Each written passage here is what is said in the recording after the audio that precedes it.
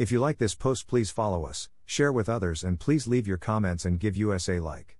Translate this site into your preferred language. Look for our Google Translator in our homepage, diningwithjesus.net. Traducis sitio en tu idioma preferido. Busca nuestro traductor de Google en nuestra página de inicio va, diningwithjesus.net. Pastor Chris White says to all of you, hello my friends. May the Lord bless you today. Hola mis amigos, que el Señor los bendiga. Everyone has been wronged, offended, and sinned against at some point.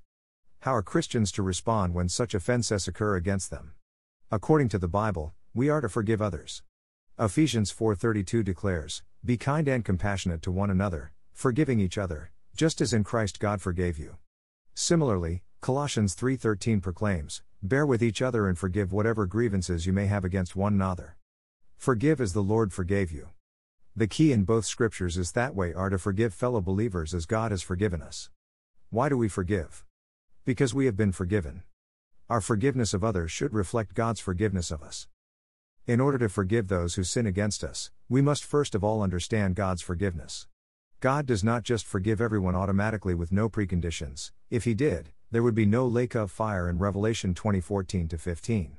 Forgiveness, properly understood, involves repentance on the sinner's part and love and grace on God's part. The love and grace are there, but the repentance is often lacking. So, the Bible's command for us to forgive one another does not mean we ignore sin. It means we gladly, gracefully, lovingly extend forgiveness to those who repent. We are always willing to forgive when given the opportunity. Not just 7 times, but 70 times 7 times, Matthew 18:22, KJV. Refusing to forgive a person who requests it demonstrates resentment, bitterness, and anger, none of which are the traits of a true Christian. To forgive those who sin against us requires patience and forbearance. The Church has the command to be patient with everyone, 1 Thessalonians 5:14. We should be able to overlook personal slights and minor offenses. Jesus said, if anyone slaps you on the right cheek, turn to them the other cheek also, Matthew 5:39. Not every slap in the face needs a response. To forgive those who sin against us requires the transformational power of God on our lives. There is something deep within fallen human nature that thirsts for revenge and urges retaliation in kind. We naturally want to inflict thesamy type of injury on the one who injured us. An eye for an eye seems only fair. In Christ, however, we have been given the power to love our enemies, do good to the haters, bless the cursers, and pray for the abusers. See Luke 6:27-28. Jesus gives us a heart that is willing to forgive and will work to that end.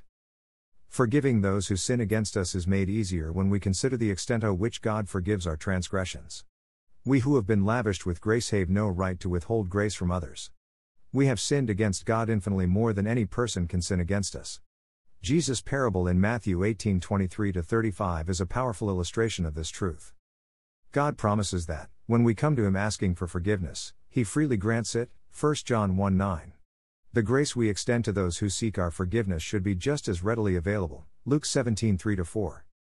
Thank you to Got Questions Ministries. Copyright 2002-2019 Got Questions Ministries. All rights reserved.